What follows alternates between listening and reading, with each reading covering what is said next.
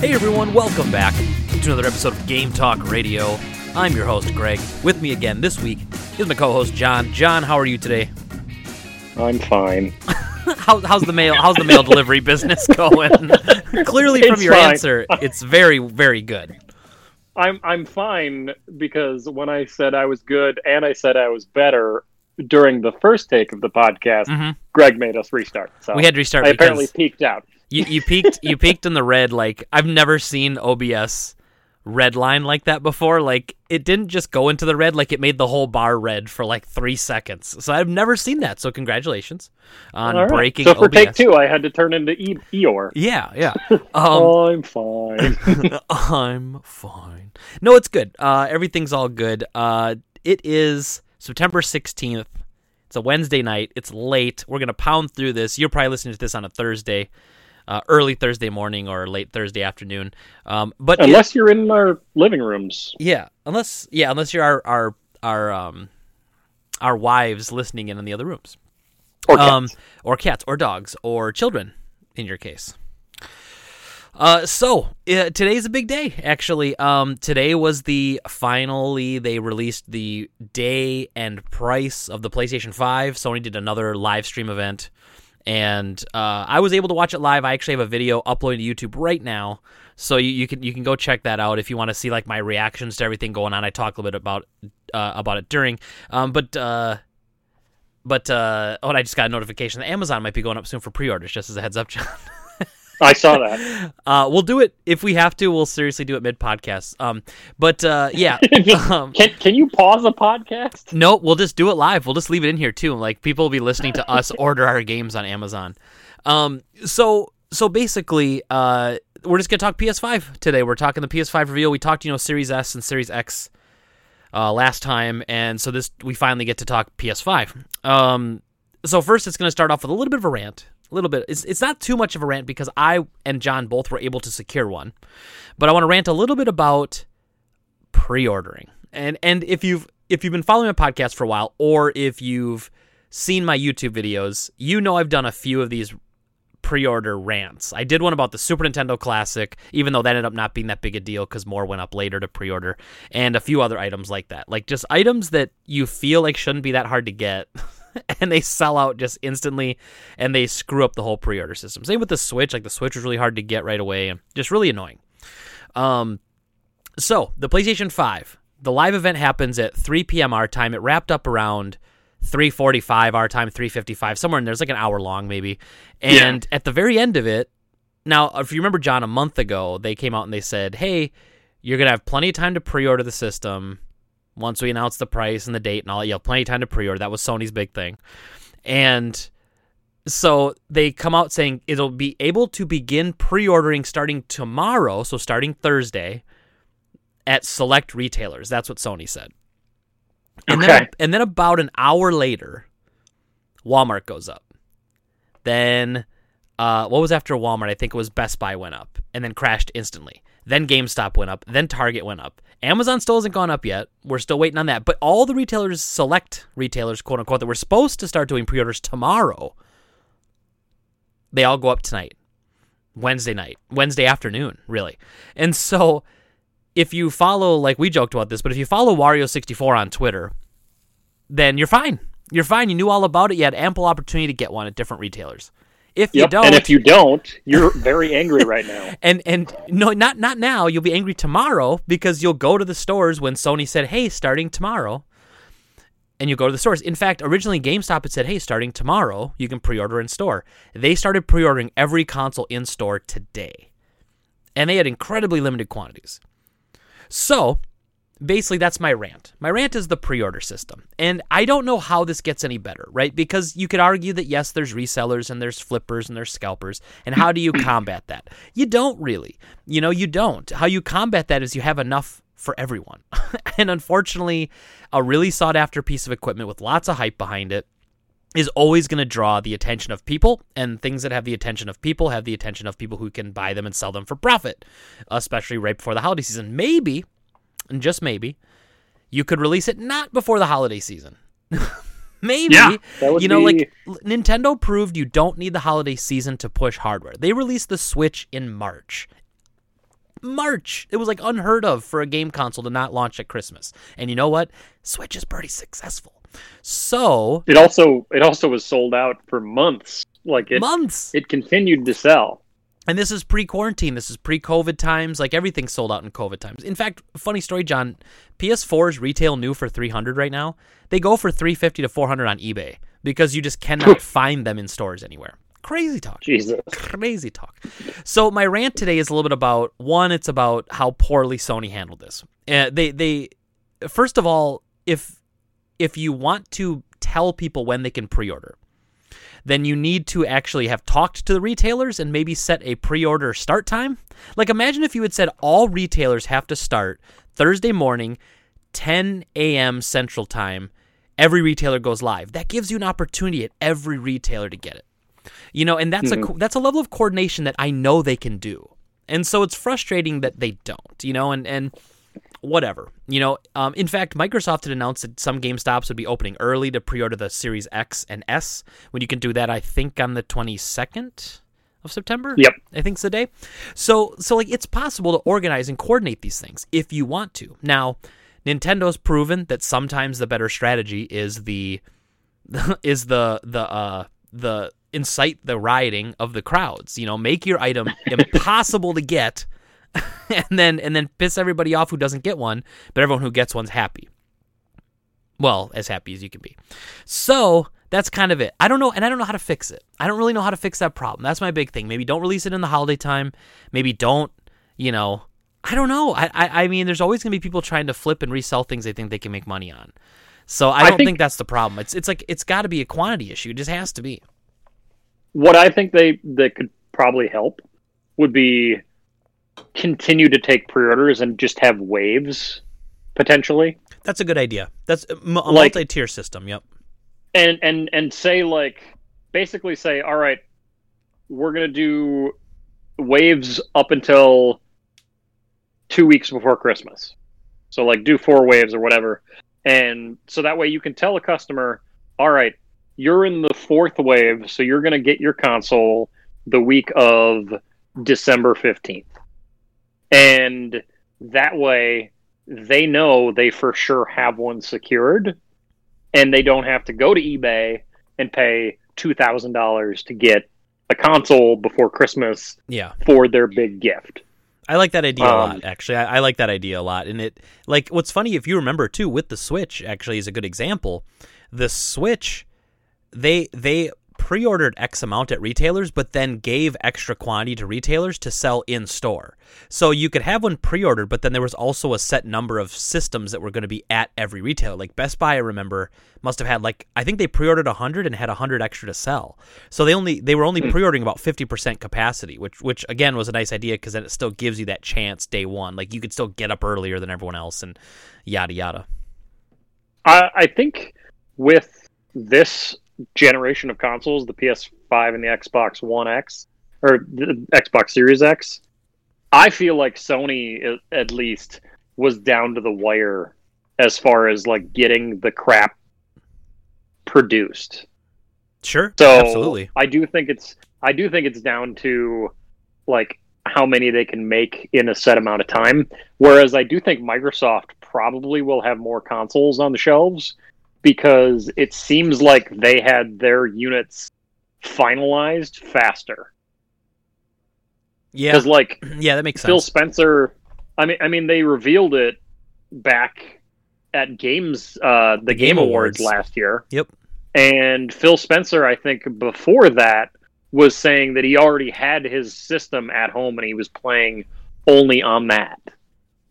Like, and that was a couple weeks before. So Microsoft potentially had their finalized product done for almost a full year before it's going to launch. Sure, or at least very close to finalized, where they might have just said, "Oh, at the last minute we can put in a different chip here, a different, you know, size hard drive here, different, you know, whatever." But you're right. For the most part, the system was finished. Yeah. Yeah, and it seems like Sony. I don't know. Do you get that same impression where it seems like Sony took a while longer to get to their final design? Yes, I would definitely say that. Although they said something too, I forget exactly, but I swear Sony said something along the lines of that they had been very finished, like they were finalized in production in the spring, or finalized in design in the spring, and I just wonder if they were just still trying to get like the better deal from chips, negotiating. Like I don't know, maybe they were.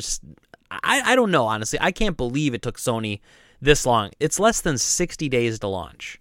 It's 36 days to launching the PS5, and they straight up just told us the price.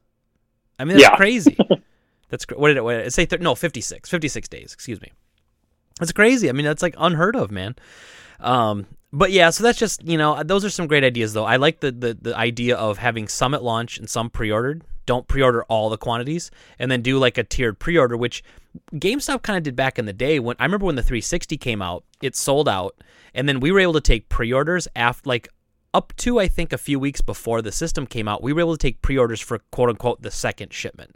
And as systems came in, we had a pre-order list, like in order of pre-orders, and you got called once your system was in. And that works. I mean, I think people are okay with that, because if they don't get an initial pre-order and then you just say, okay, now it's up to good luck, find one in the wild, that's even worse than anything else, You may remember this, but that's actually what I had to do for the 360, because I bought a 360 from your store in the mall and got it home and put every single launch title into that console because I bought all of them, and none of them worked.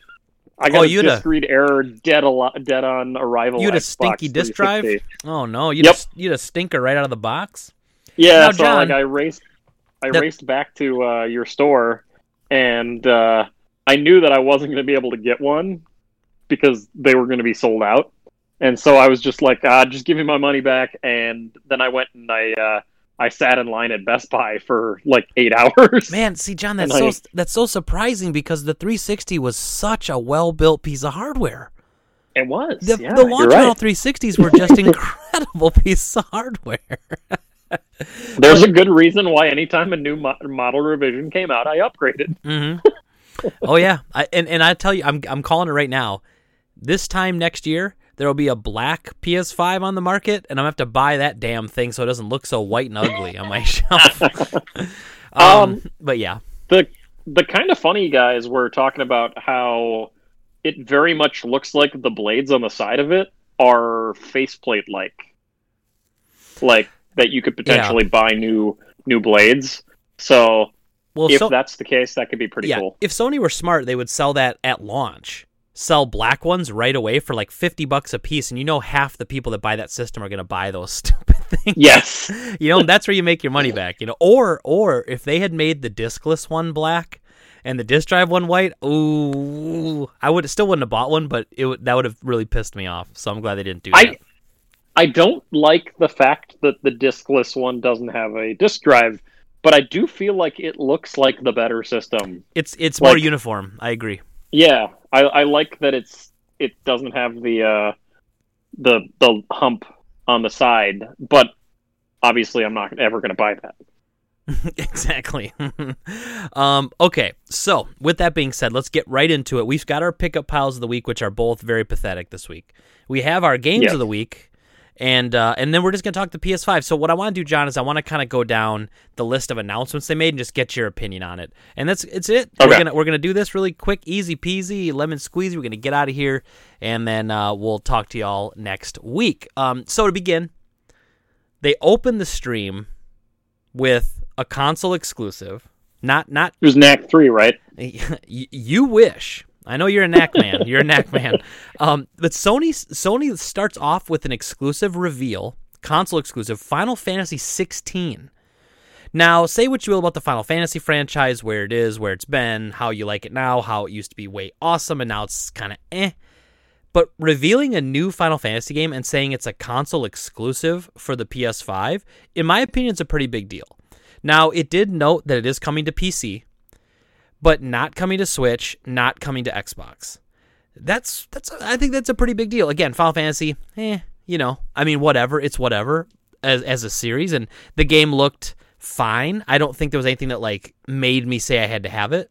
But it's, did you see any Coleman camping gear or cup noodle in the trailer? I did not see any pathetic product placement. I didn't see any Oh, 3P, so I don't know.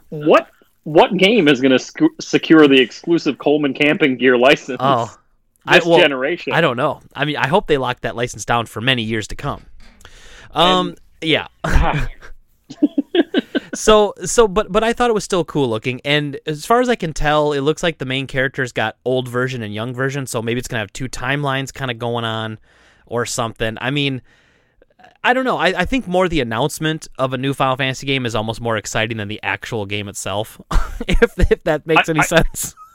I saw a little bit of the combat, but I didn't see much of this. Now, I will tell everybody listening, so I didn't really watch this thing. I listened to it because I was delivering the mail while it was going on. And I was doing that up until like 30 minutes ago, so I didn't get a chance to actually sit down and watch it. So is this game is it a futuristic one like 7 and like 13 and 15, or is this look kind of like Final Fantasy 9 and like the older style? It looked very medieval, very older style. Yeah, okay. And it almost looked like something that they were talking about, how that, you know, you've got like the crystals, and like they were basically saying like kingdoms fighting over the crystals. You know, like I don't know, it looked all right. I mean, I know there's like it looked kind of generic, but I don't know. Final Fantasy 15 is like a hidden gem to me, even though I think that game's kind of a pile. Like that game has flashes. It has flashes of brilliance buried deep within it. So I enjoyed it. I finished 15, and I don't know why, but there's something about that game, and I know what it was. I mean, there was really good music usage, very very strategic placing of Stand By Me in that game, and so which I know sounds really stupid, but that song is in that game. It is, and it's a beautiful rendition of it. And there's is it a cover? Yes, and thematically it fits in certain parts, and there's some really touching stuff at the end, you know. And so there's some really good stuff there. Like the stuff they did right, they did really well. Most of the game they didn't do really well. Did you play that game right? And because like the end of that game, your character like stares at like photographs like lovingly, doesn't he? Kind of. I can't really say much without spoiling, but kind of. What I heard some people did was the like fond memories that you take on your travels with your friends. They just like took pictures of like cup noodle and stuff. Yeah. And so there was like a photo gallery at the end, yeah, which was like your road trip, yeah. The character's like looking at the cup noodle like longingly. Now that's funny. Awesome. That's funny. That's a good use of that. So next up, they show more Spider-Man Miles Morales. And this is something we know is coming. I don't think we really need to see more Spider-Man to know it's going to be awesome. But it looks awesome, John. I mean, they talked a little bit about the story. It eerily is reminiscent of current times, where there's like two warring factions kind of in the city that are like almost like this kind of protester counter protester kind of vibe going on. And Miles is in the middle of it. But it looked cool. I mean, it looked great, and his powers look really interesting. Obviously, Miles has a few different powers than Peter Parker does.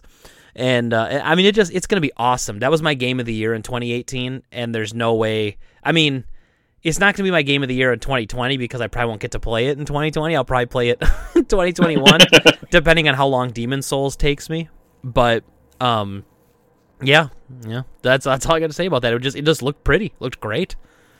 I was really hoping that at some point within that trailer, Miles Morales would just be like, "Holy shit! Would you look at that puddle?" Yeah, like, that puddle looks amazing. I'm surprised they didn't have like a big puddle that someone steps into or something. Because Insomniac, like, I could see their marketing like taking a shot, you know, at Puddle Gate in 2018. If it would have been great if they would have had the character actually verbalize something about a puddle, not just like have a puddle in the screen, but like for them to literally be like, "Oh my god, look at that!" Yeah, that would have been good. So there's two versions of that coming out. There's the standard version, which is just the game, and it's going to be $50, and then there's the launch special edition, which is going to be $70. And it's going to come with the game and then a digital download for the remaster of the original Spider-Man. Yeah, which I'm kind of frustrated with, because originally they said it came with it. Like I don't know if that was a decision that changed, but I swear the last live event they said you get both games on the disc, which isn't necessarily wrong. Well, yeah, it's wrong because both games are on the disc, but it's wrong in the sense that you have to buy a better version to get it for free, quote unquote, when really what you're buying is a complete edition. You know what it's called Spider-Man Complete Edition or something, but I don't know. I don't like that. That kind of frustrates me a little bit.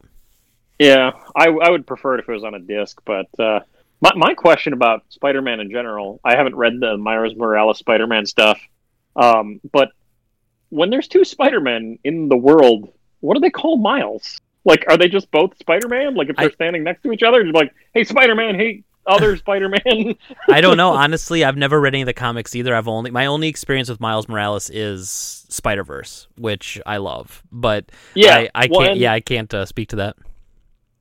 Well, the other Spider-Man in the Spider-Verse just call him Miles, but when Miles Morales first came around in the Ultimate Spider-Man universe, Spider-Man died, and then Miles became Spider-Man. Right, so it made correct. sense to replace him, and you can still call him Spider-Man. But then they combined the universes there was a comic book version of Spider-Verse, basically, and they combined the universes, but then now there's two Spider-Men that are swinging around New York, and it's like, what, like, you don't call him Black Spider-Man. Right. Like, that would be awful. That's a great question. They call them Spider-Men. I don't know. We need to ask Dave Powers this. Yeah, that's not a bad idea. I might do that. So it looks good. It's whatever. Next, they revealed something that we had leaked but hadn't been confirmed. The Harry Potter Hogwarts Legacy PS5 game next year. So they're doing an open world Harry Potter RPG. How did this look? It looked pretty good, actually, I'll say. I thought it was, at first when I started seeing it, I was like, oh, it's going to kind of look cartoony, almost like a Fortnite minimalistic sort of style. And it's not. It's more like Fable, where it is realistic, but it has a distinct art style to it. Like a realistic, but has an art style to it, I guess is the only way I know how to describe it. Who's making this? So it's Avalanche. The Cars, not Just Cause. Disney Infinity and stuff. Cars, not Rage 2. But it looked cool. I mean, so Jenny watched the trailer. Jenny is a huge Harry Potter fan. And it's funny, too, because I saw her... Okay, so I hadn't told her about it yet. She's sitting on her iPad on the couch right before we were about to start doing the podcast. And she starts watching something, and she goes, what's this, like a new Hogwarts movie? And I'm like, no, it's a new game. And she's like, huh? And I'm like, oh, you got to watch it. So she watches it, and I heard a few, like, oohs and a few... She was geeking out. It was great. But what's funny is she was kind of... I was on party chat on PlayStation with my friend playing Monster Hunter, and I was talking to him a little bit about the PS5 because he's kind of out of the loop. And I was like, here's how you're going to pre-order one. Here's what you got to do. Demon Souls, me and him played all the way through Demon Souls originally together. And I want to play this new one with him too. And so I'm like, hey, you got to get a PS5, man. You got to get Demon Souls. Got to do it. And so we were talking about the PS5, and she's like, well, how much is it? I'm like, $500. She goes, oh, why do you even need a PS5? Like, you got a PS, she was kind of doing that thing, which is totally like a fair question. And then when she saw that, she's like, what's it coming on? And I'm like, it's on the PS5. so now Jenny asked you why you need a PS5. Yeah, probably a silly question. Yeah, a little bit. But I'm a silly guy, so it works out. After that, it went super boring, and they started talking about Call of Duty Black Ops Cold War. Yeah, there's a lot of swearing in that trailer. I was just like, are they just running off? Like, are they trying to run down every swear word and make sure they say it? A lot of swearing, not that I care, but a lot of swearing. And they just showed, like, the weirdest stuff. So I'm going to briefly touch on this because I really don't care much about Call of Duty. But they showed... They showed... like some of the shooting, right? So the guy, like, I'm getting lost because it was like the worst version of a Michael Bay action movie I've ever seen. I heard an Inception noise.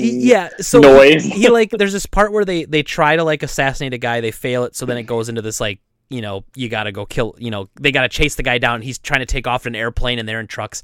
Before they get in the truck, he like runs up. Okay, they've all got assault rifles. There's like 10 guys down there, and they start shooting a few, and then he just runs right into the face of one guy, which makes no sense. I mean, they had strategic positioning. They would have just killed all those guys and then got in the truck. But he runs down there, and they show like the first one is he like stabs him in the neck with his knife, and then pulls it out, and then snaps his neck or like hits him with the gun, or like no, he stabs him in the throat with a knife, and then pulls his pistol out and headshots him after he's already stabbed him in the throat. And I'm just like, wow, that's really overkill. I mean, again, Michael Bay movie, it's fine, but it's not fine for like a quote-unquote military sim, which I feel like Call of Duty's always tried to walk that line. So then anyway, so they show him in the truck, and they just have all this outrageous stuff, like the truck's going back and forth, and I feel like the guy playing should have died about 100 times from like where he got shot and all this other stuff. And then they show him pull out an RC car, and you're driving the RC car trying to blow up the airplane and stop it from taking off, and you're just like, okay, it's fine. It's just like your Michael Bay action stuff, but it was like that one scene where he stabs the guy right in the throat and then pulls his gun out and blasts him. Like it looks like some John Wick stuff, which is, I would say John Wick's more realistic than that. Like he doesn't even waste the effort to like double kill someone, you know. But like in this game, he stabs someone in the throat and then blasts them with his other hand. It was ridiculous. Do you have any questions about Black Ops Cold War, John, or can we move on? No, okay. I do not. Let's move on because nobody cares.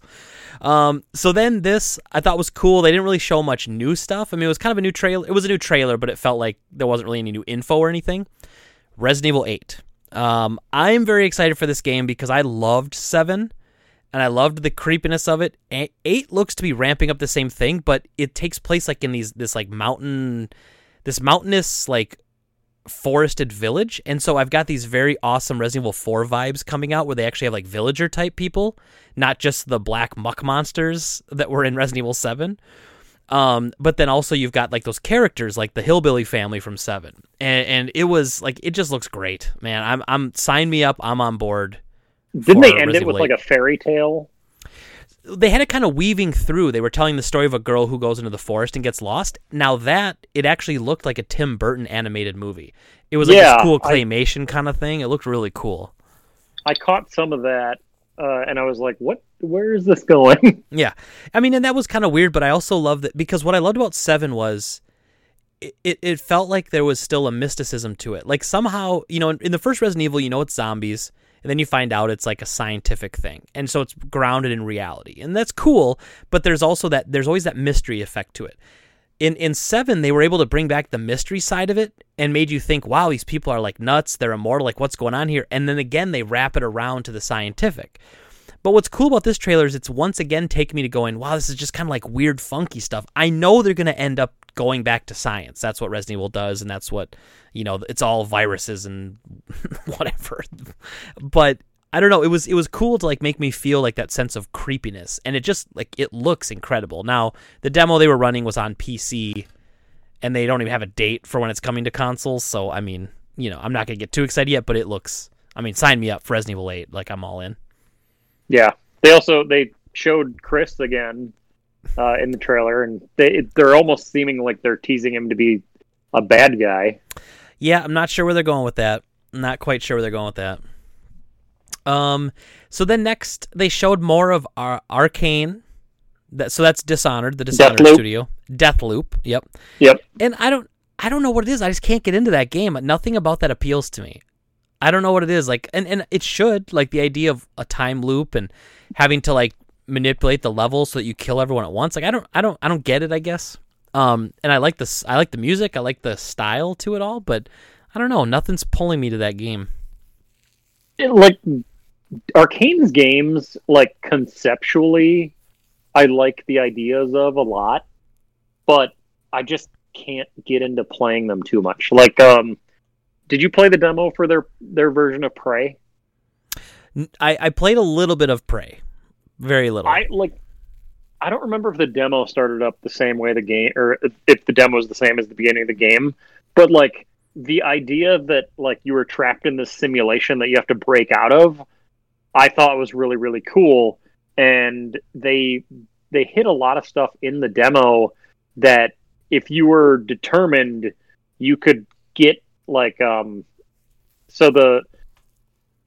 you at one point you get into a helicopter and you fly somewhere, and the the entirety around you is all a giant video screen, and the helicopter's like on a gimbal, and your character just doesn't realize it, and so they think that they actually flew somewhere.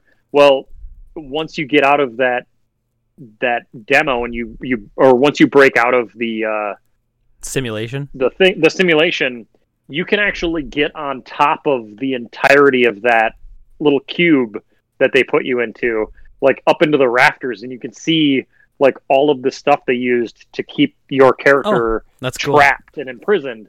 And so they put a lot of effort into it, but I just like something about after I break out of that, I couldn't get too into it. Although I have really bad gaming ADD, so like I loved the demo, but I just never went back to it. And then even like the DLC they added to that game conceptually was really, really cool. They added like a roguelike element, and almost made it like another game. But I don't know. I haven't gone back to it. I really want to though. It's one of those games where I feel like I need an entire day to myself where I can just play nothing but that. You need time to dedicate to it. Yeah. Yeah. So the snooze fest continued with Devil May Cry 5 doing a special edition, and it's only digital. And the only thing they're really adding, as far as I can tell, that I would care about is a playable Virgil. Which whatever. Isn't that what they did with Dead or Alive 3? The special edition? Oh, DMC3, yes. They're basically doing exactly the same thing. Pretty much. And you know what? I liked Devil May Cry 5 enough. It was fine. But like that didn't get me. Cause at first I thought it was a new Devil May Cry, and I was like, oh, and then I was like, oh, never mind. Then they rolled into something I do think is interesting, but I'm not super excited for it, but I think it's interesting, and that's the new Oddworld game. So Oddworld Soulstorm, which we've known about for a while. You play as Abe again, so if you played Oddworld Abe's Odyssey or Abe's Exodus for the PS1, which they ended up porting to the Vita.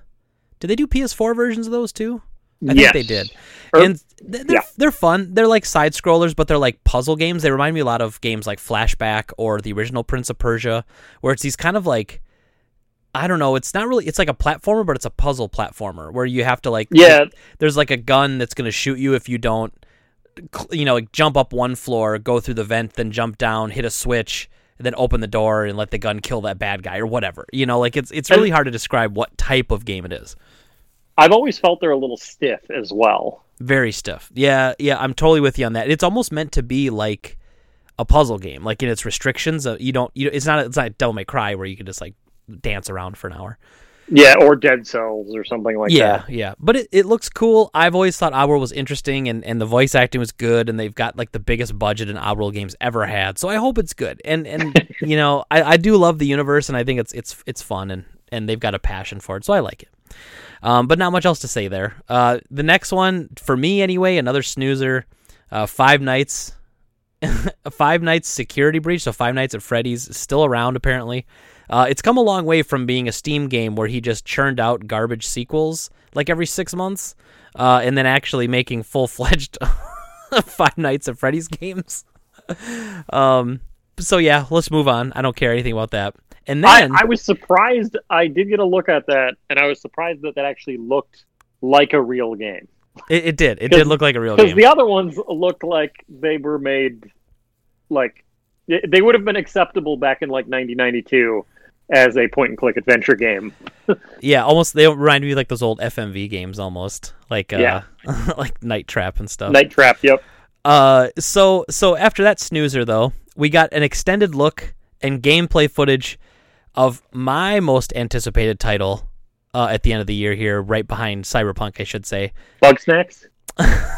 Demon's Souls, which obviously anyone who listens to this knows I'm a Dark Souls fan. We gushed over Dark Souls only, 2 weeks ago, and the Souls games have a very special place for me. I've been a FromSoft fan since the PS1 days of Kingsfield, and I just love almost everything they do. And Demon's Souls, while they're not the ones in charge of the remaster, it's Bluepoint and Japan Studios. It looks incredible, dude. Did you get a chance to see it? Yeah. I saw a bit of it where he was fighting one of the early demons in the game that has a giant axe. Yeah. Oh, and it looks awesome. Just incredible. I'm excited that we're gonna probably get a proper strategy guide for this game finally. Yeah, maybe. They never made one. Just explain World Tendency. Yeah, the only strategy guide they have for it is in the collector's edition of the PS3 version. There's like this little mini guidebook that doesn't actually tell you anything. I didn't buy that when it came out, but I lucked into it because somebody traded the special edition in to the store I was working at. And you got it used. The time, yeah, that thing was still selling for like $150. So I lucked out and got that. That's great. But it looks fantastic. And they didn't say it during the trailer. They announced it after the show was over for some stupid reason, but it's a launch title. So Demon's Souls is a launch title along with Miles Morales Spider-Man. Which made me need a console. Yeah, that was what I kind of told myself. I said I won't freak out about getting one right away unless Demon's Souls is a launch title, which even still, the new WoW expansion have only been out for 2 weeks at that point, and Cyberpunk is coming out right around there. So even if I didn't get Demon's Souls in a PS5, I'd still be like, I'm cool because I got stuff to play. Plus, it's the holiday season, so I'm not really going to stress out about it. But yeah, I mean, it's Demon's Souls, and I want in on that, like, ASAP. Then, this was actually one of the few things to me that was a legitimate surprise. Resident Evil 8 had kind of leaked early, Final Fantasy 16 had kind of leaked a little early. This caught me by surprise, and this, I would argue, John, is something that they've only recently come up with, I feel like, to battle the likes of Game Pass and such. Yes. So Sony comes out with something called, what did they call it? I forget what they actually called it. It was PlayStation Plus. What the hell did they call it? The article here doesn't have it, unfortunately. I thought they did. But anyway, the idea is that if you're a PlayStation Plus subscriber, at launch on PS5, you have access to a ton of PS4 games to download and play for free automatically. It was all of the PlayStation 4 greatest hits, so God of War, Bloodborne, Horizon Zero Dawn, Days Gone, all that stuff, plus a few others like Fallout 4 I noticed was shown there. Bloodborne was on that? Can we play that game without 30-second load times? We'll see. I don't know. I hope so. So, but that was really... so it's a cool idea, but that to me felt like this is a tacked-on service to try to compete with something like Game Pass. And that's fine. I mean, it's whatever, imitation is the sincerest form of flattery and all that, so... It seemed like it was about 20 games, right? Well, I mean, I think that might be the initial list, but I don't know because they were going through them so fast and showing different games. I would say it's at least around 20, maybe more. Okay. So obviously, compared to Game Pass, that's nothing. That's like a drop in the bucket. But if you got access to all of Sony's first-party stuff from the PS4 on PS5, that's pretty cool. Although I'd argue that most people who would want those games already have a PS4 and probably already had those games. I mean, I think that's fair. But hey, anytime you get access to free games, I'm never going to complain about that. I'm not going to bitch about, more games for free. So that was kind of a neat announcement. Like, I really did not see that coming. It would have been really awesome to see, like, hey, your PS5 will play PS4 games and PS3 and PS2 and PS1. Like, that would have been amazing. I did not expect that, though. It was never going to happen. So I'm not going to be pissed that it didn't happen because I have realistic expectations.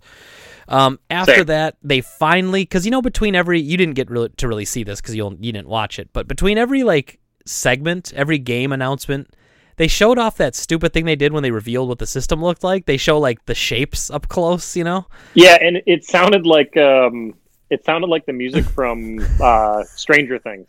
Yes, yeah, very much. And so they did that stupid shapes crap, and then after they talked about the PlayStation Plus games from PS4 you get to play, they showed that the PS5 launches November 12th, priced at $499 for the disc drive version and $399 for the one without the disc drive. And then, so I want to talk about that. Let's just do it now. So what are your thoughts on the price? I think that's exactly what we guessed that it would be a few weeks ago. Yeah, now, again, I don't have any interest in the digital console, but at $399, and having no compromises technologically from the disk drive version, that is a really good deal for people that want to go digital. Yep, it really is. Yep, it is. Because $299 for the Xbox or Xbox Series S is a great entry point to next gen. It's a much less powerful console compared to the other two. And so it comes to a point where it's like, all right, do I want to get the $299 console and just barely get in the next gen in a digital format? Or do I want to pay an extra $100 and get a fully powered digital only console? Right. And I would say that, like, from a salesman's perspective, I feel like that would be an easy sell to most customers. Yeah, I agree. And I think that the strategy that we knew was coming is starting to really take shape in this generation. Sony's taking a bigger hit on the diskless systems than they are on the full-fledged PS5, because that $100, that's not the cost of a disk drive. Not even close. Right. So realistic, it's like about 50, isn't it? Probably closer to that. I mean, that's closer than 100. So arguably arguably they're losing more money on the one without a disk drive. But that guarantees them full profit of digital sales. That also guarantees them PlayStation Plus subscriptions and PlayStation Now subscriptions. I mean, not guaranteed, but you know what I mean. So you make your money back on the software side. So Sony has a strategy, a futuristic-ish strategy going forward, where they're going to say, look, we're not just sticking to the old way of doing this with disk drives and yada yada. We have our path forward. And I think this does solidify that once this generation, say 6-7 years goes by, I think you'll start to see a shift to closer to 70-75% purchases will be digital. And then after that, the next system just won't have disk drives, because they can justify losing 25% of their customers, if that's even an accurate number, because they'll make that money back not having to print physical discs and not having to give a cut to retailers and all that sort of thing. Yeah, I saw a really goofy statistic from Capcom like a couple months ago, that Capcom claimed that 90% of their sales nowadays are digital. And they said this at a point where I for quite a while, I was having a very difficult time locating a copy of Resident Evil 3 for Xbox One at any retailer. Mm-hmm. And then they came out and they're like, oh yeah, 90% of our sales are digital. And it's just like, yeah, because you're not making discs. Like if you can't walk in and find your product on a store shelf, then yeah, of course 90% of your customers are just going to buy it digitally if they really want it. Right. So I feel like Capcom is almost like pushing digital faster than other developers potentially, especially with this now the Devil May Cry announcement that it's only going to be a digital download. Yeah. Well, and it's also, I wonder about that, because I'd like to see more in-depth numbers about that, because I have a feeling that a lot of their sales are also when the game's on sale. Because they do like a Capcom publisher sale, and you can get the Mega Man X collection for like $6 on PSN. Now, is 90%, is that a revenue cut or is that total units? You know what I mean? It's like there's a lot of questions. I think they were talking about units. Well, and then also like their other big game at that time was like Monster Hunter Iceborne. Yeah. And most people don't need to buy a full copy of Monster Hunter to play Iceborne. They would have just probably bought the download of the expansion. Mm-hmm. Which, funny story, actually, that's one of the only games I have full digital is Monster Hunter, because I wanted to play it like when it unlocked that night.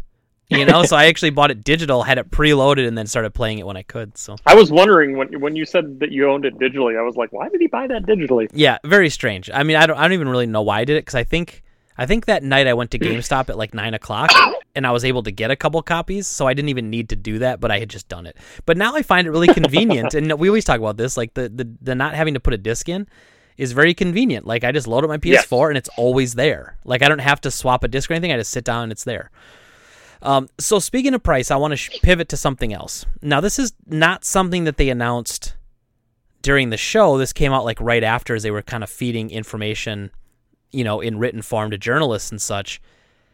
But PlayStation 5 launch games, Demon's Souls included, are going to retail at $69.99. So that is a $10 price jump from this current generation. But it also feels like that's no longer like a mandatory thing almost, where it's like that's not the expectation, because Miles Morales, I think, is $50, right? It's $49.99. Yeah, I think the Sackboy game is also $50. Yeah, so what I'm hoping then is we get out of this mentality. This is something I've had an issue with for years. I hope we get out of the mentality that if it's not a $60 game, there must be something wrong with it. Because if they're not selling it for $60, there must be something wrong with it. Now, obviously, there's indies for like $20. I'm not talking about that. But if you have normal retail games are $59.99, and all of a sudden you see a brand new game come out at $49.99, instantly in your head you start to think, well, what's wrong with it? Why is it not worth $59 like this game is? And that also, to avoid that issue, publishers then will sell a game that they should have sold for $50 or $40, and they'll sell it at $60, even if it has even if it has 1/10 of the budget of a Grand Theft Auto or something, and yet they're still putting it out there at that same price. So that's interesting to me. Also, the controller, the PlayStation 5 DualSense controllers are $69.99. So controllers are $70 now. Yep. Which, oh my good God, controllers are $70. Which Microsoft's controller doesn't look like it's going to be much more than what the previous gen was, because they're just adding the share button. And then also, Microsoft's allowing you to use all of your old controllers from Xbox One on the new console, including the Elite controllers and all that. So that's pretty consumer friendly. Yeah. Oh, absolutely. And that shows more of the strategy too. Like the strategy was Microsoft was like, it's very incremental. Like the whole point of the Series X was this is just a stronger version of the Xbox One. It was meant to play everything control-wise. They didn't change anything fundamentally where you couldn't use your old controllers, like with, adding a whole different type of like rumble, the 3D rumble or whatever that changed. And when games do that, then you can't obviously use a DualShock for that. So, Sony pivoted again, rendering old accessories useless. I think you could still use PS4 controllers, though, for PS4 games, just not for PS5 games. I believe that's the case. I wish that Sony would get on the into the Xbox Design Lab business, because those custom controllers that you can order are so freaking cool. Yeah, and it would be really neat for Sony to have something comparable. I'm also hoping that Microsoft still does it for Xbox One or Xbox Series X controllers, because I would like to, at some point, have my daughter Lyra design a controller with her name on it and everything, and have that be her controller. Well, that'd be awesome. And that pretty much, I mean, the last kind of big announcement, I guess, was that Horizon Forbidden West, so the sequel to Horizon Zero Dawn, Spider-Man Miles Morales, and Sackboy are all coming to PS4 as well. So they made a little bit of an announcement saying, hey, by the way, certain games are also coming to PS4. They did not say that about Demon's Souls, so basically that launch title is a PS5 exclusive. They did have the one last thing announcement. Do you remember that? No, go ahead, remind me. I'm sure I do, but it's just I'm blanking on it at the moment. God of War Ragnarok. Yes, God of War. I don't know, I somehow missed that. That's a pretty big deal, actually. So they didn't show anything except a logo. And then they said Ragnarok is coming, but obviously it was the serpent from God of War. Yeah, it's a pretty big deal. I'm excited. I liked God of War. I thought the God of War 4 was pretty good, and I'm all on board for the next one. Yeah, it's 2021, I think they said. Yeah, which is also interesting because that means next year already. I mean, that's which makes sense because again, 2018 was when God of War came out. So once you've got the foundation, it shouldn't take as long to make the sequel as it did for the original. But so that'll be, if it comes out in the summer, that'd be 3 years, or April would be 3 years in April 2021. If it comes out holiday 2021, it's three and a quarter. So that's a good development time. It's a good cycle.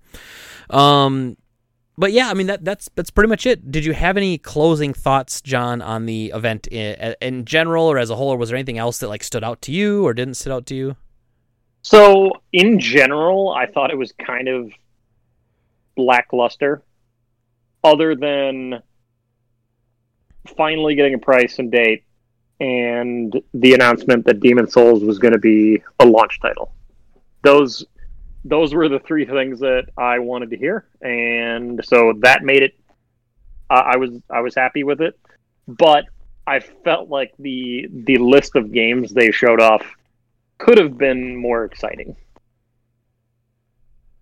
Yeah, I guess so. They didn't really lay out any expectations for this show, but they also didn't temper any. Like, they basically said, I would have been incredibly surprised if they had not announced the price and the date, right? Like, at this point, we had to have it, or at least announce a delay. Like, those two things could have been realistic. But I agree. Like, I didn't even know what to expect. I was like, well, maybe we'll see a new game or two. But I was just kind of like, just talk to us about the hardware, talk to us about pre-orders, talk to us about, like, price. Like, that's all I was expecting. But I agree, like, all in all, for, like, the 45 minutes it was on, you got a couple games. It was whatever. I mean, I'm not going to lose my mind over it or anything. Yeah.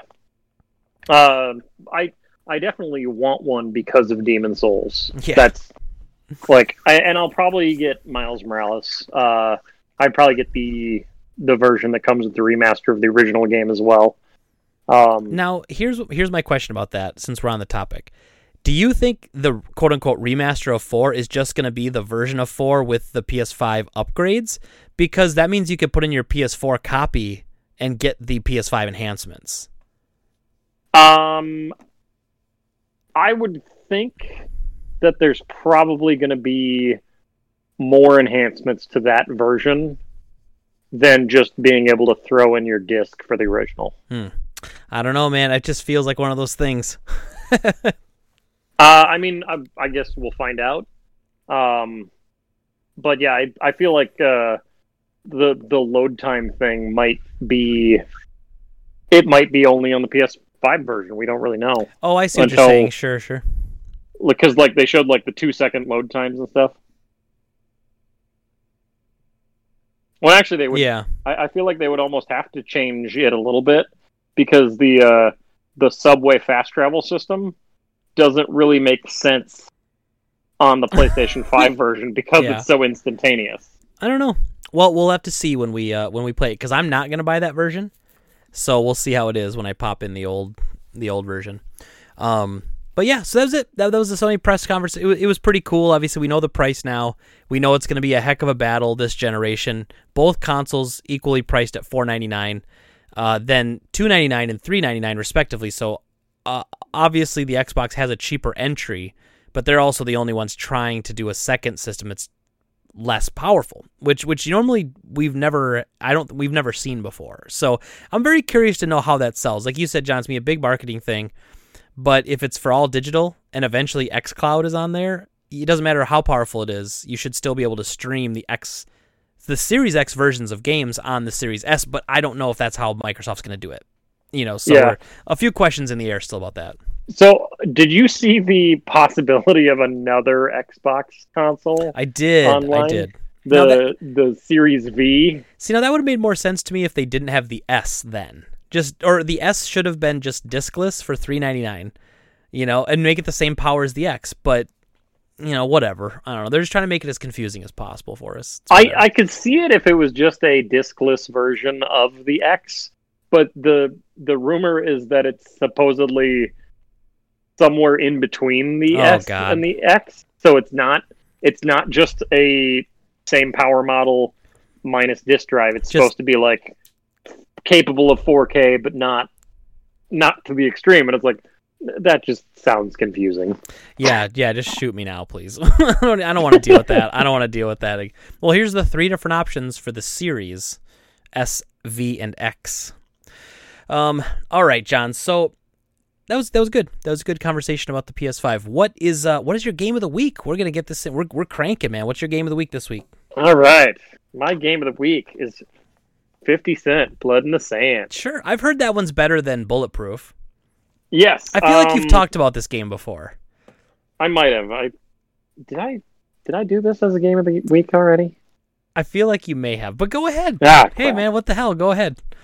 Well, this game is made by Swordfish Studios, which I think went out of business after this game came out. which is unfortunate because it's actually pretty good. It's there was a game called The Club on Xbox 360, Sure. and I think it might have been on PS3. And it was kind of like it was a combination of a racing game and a shooting game. So like you'd run through a level and there would be targets on the wall that you'd have to shoot and bad guys, and you'd get a score. And I think that one was made by Bizarre Creations, who made Project Gotham Racing. I'm fairly certain they made that. Sounds right. Sounds And right.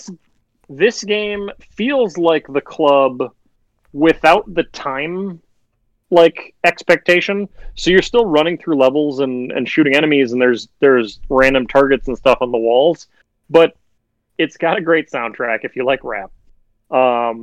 It's got a dedicated swearing button where you click down the thumbstick and 50 Cent just throws out cuss words and stuff. Nice.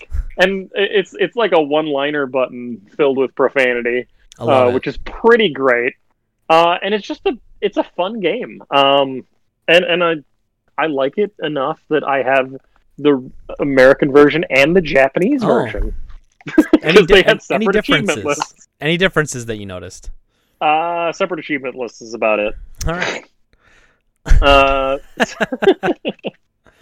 No, So yeah, 50 Cent, not actually bad. I actually played it. I've played it at the store a few times, like tested out a system with it or whatever, and I always felt like it wasn't a bad third-person shooter.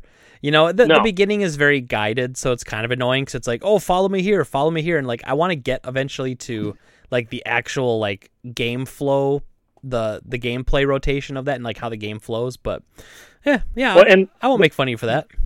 the premise of the game is that 50 Cent, he goes to like the Middle East to do a concert, and the concert venue doesn't have the money to pay him, and so instead they give him a jewel encrusted skull and as payment, and then somebody steals the jewel encrusted skull. Oh, So no. him and the G Unit have to go get it back. Him and the G Unit.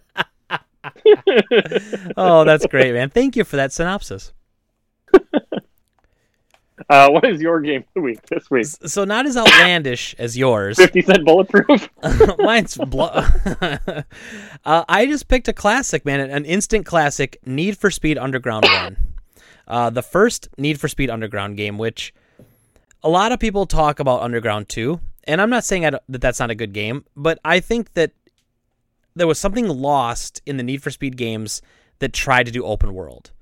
I think it's difficult to do an open world racing game, and I don't think that Need for Speed ever truly did it great. And my two favorite Need for Speed games are, of the recent generations, are Underground and Hot Pursuit on PS3 and 360.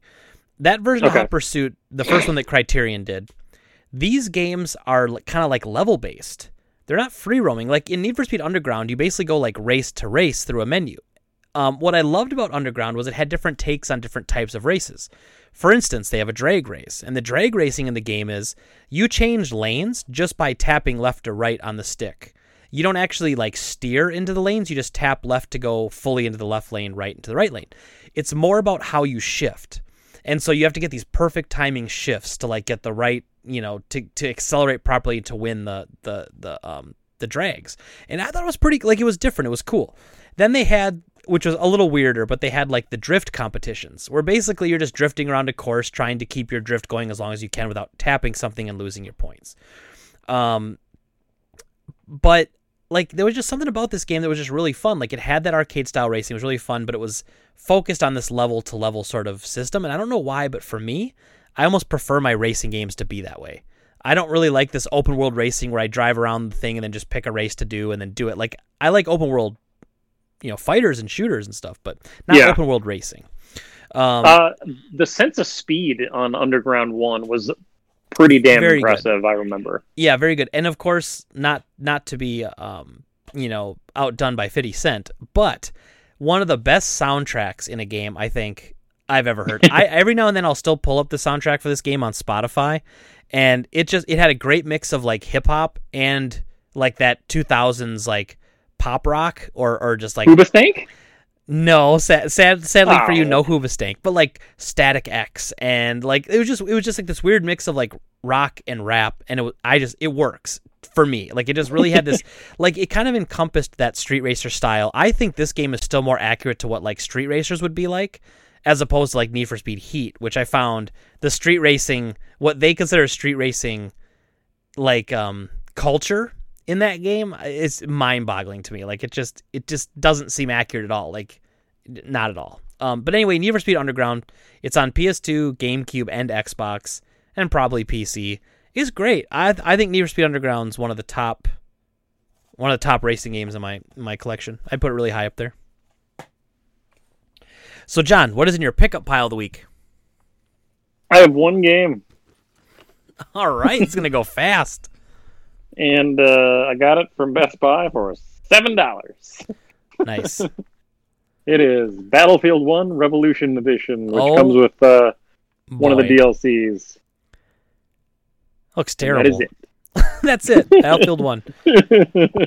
I think I have that game overstock at my store for $3 used on Xbox One. It's okay. Well, you got the new one. You're happy with the new one. Well, actually, GameStop had a deal of the day a couple weeks ago that it was $3 as well. Oh, no.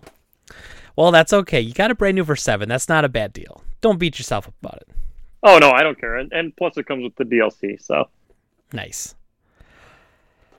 What is your game, or what is in your pickup pile of the week? So I only have 2 games in my pickup pile of the week. The first one is I got a mint in box copy of RC Pro-Am for NES, which is really hard to see because the box is green and my green screen's eating it up.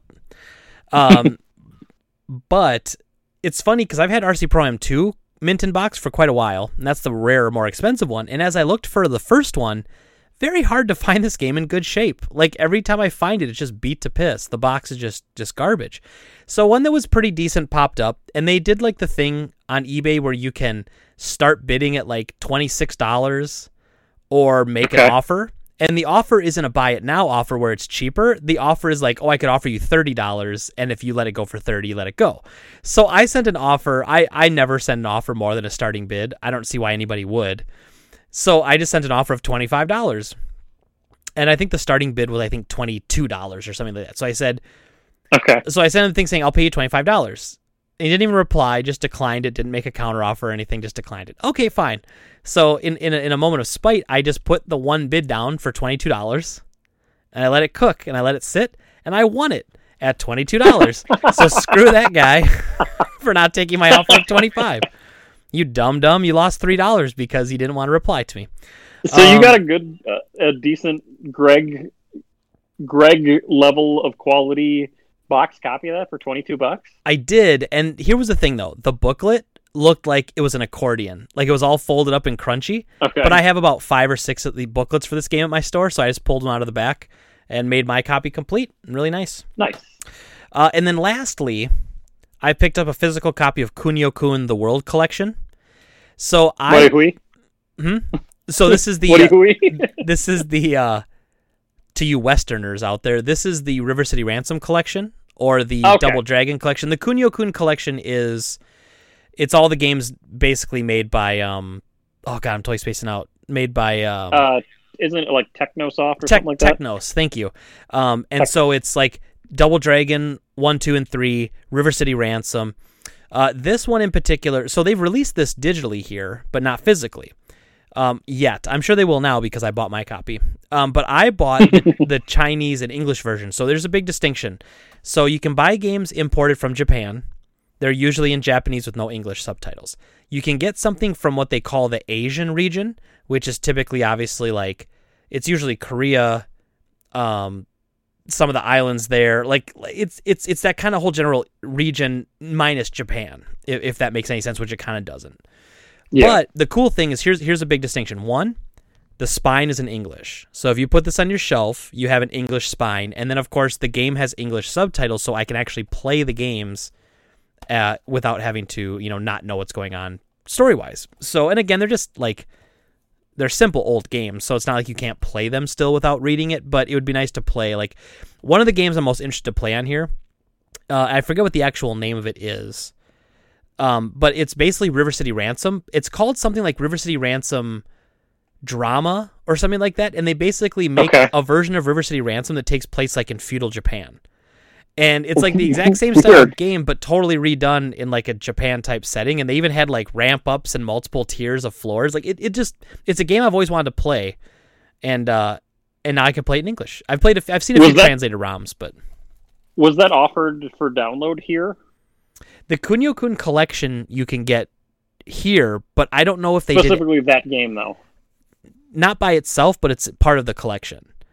Okay. But it never came here any other way, and I don't know if that version's in English. Like, I don't know how far they went when they brought it over here in English. I don't know. Actually, I think they did translate them all, now that I think of it. But is Super Dodgeball on there? I'm pretty sure. Oh, yeah, it's on there. I remember going to Mark's house back in, like, middle school, and him firing up Super Dodgeball and being like, "This is so cool!" And I was like, "I don't get it." I love that game. Yeah, that's very high on my list of like, and that was a rare game before NES games were rare. Like in the early 2000s and late 90s, when no one gave a rat's ass about NES, that game was always $15 to $20, and it's never really gone any higher than that. Like it sits just about there to this day, but that was always a game that people wanted and couldn't find. Always. Yeah, just great time. So that's it for the show today, man. That's it. We're done. I was gonna say, are we ever gonna play the PSP game I got sitting? Maybe. So I want to bring the game shows back, but it's got to work out like timing wise. And unfortunately, like the last few weeks, it was either kind of do a truncated, quicker version of the podcast or don't do one at all. So my thought was I still at least want to get on here and get something out, especially with the big news about the PS5. But don't worry, I got it on the back burner. It's going to be one of those days where we don't have a story or anything, and we're just going to do like a couple trivia shows or something. So, well, next week, give me like 5 minutes, because that's all it would take. 5 minutes? All right. Well, we'll see. Yeah. I like it to be a special treat for the listeners out there. So, but thank you everybody as always for listening and watching. You can subscribe on YouTube, youtube.com/droprate. You can follow us on Twitch at twitch.tv/thedroprate. You can follow me on Twitter at GameTradeGreg. You can follow John on Twitter at DryerCombo. And you can listen to us on SoundCloud, Spotify. I'm going to add it to Amazon Music soon. I guess they started doing podcasts now, so I can get it up there pretty soon. And of course on iTunes, where all the cool kids listen to podcasts. So thank you as always, everybody. I really appreciate it. Y'all take care of yourself. Say goodbye, John. Have a good one. We'll talk to you next time. Have a good one. Bye-bye.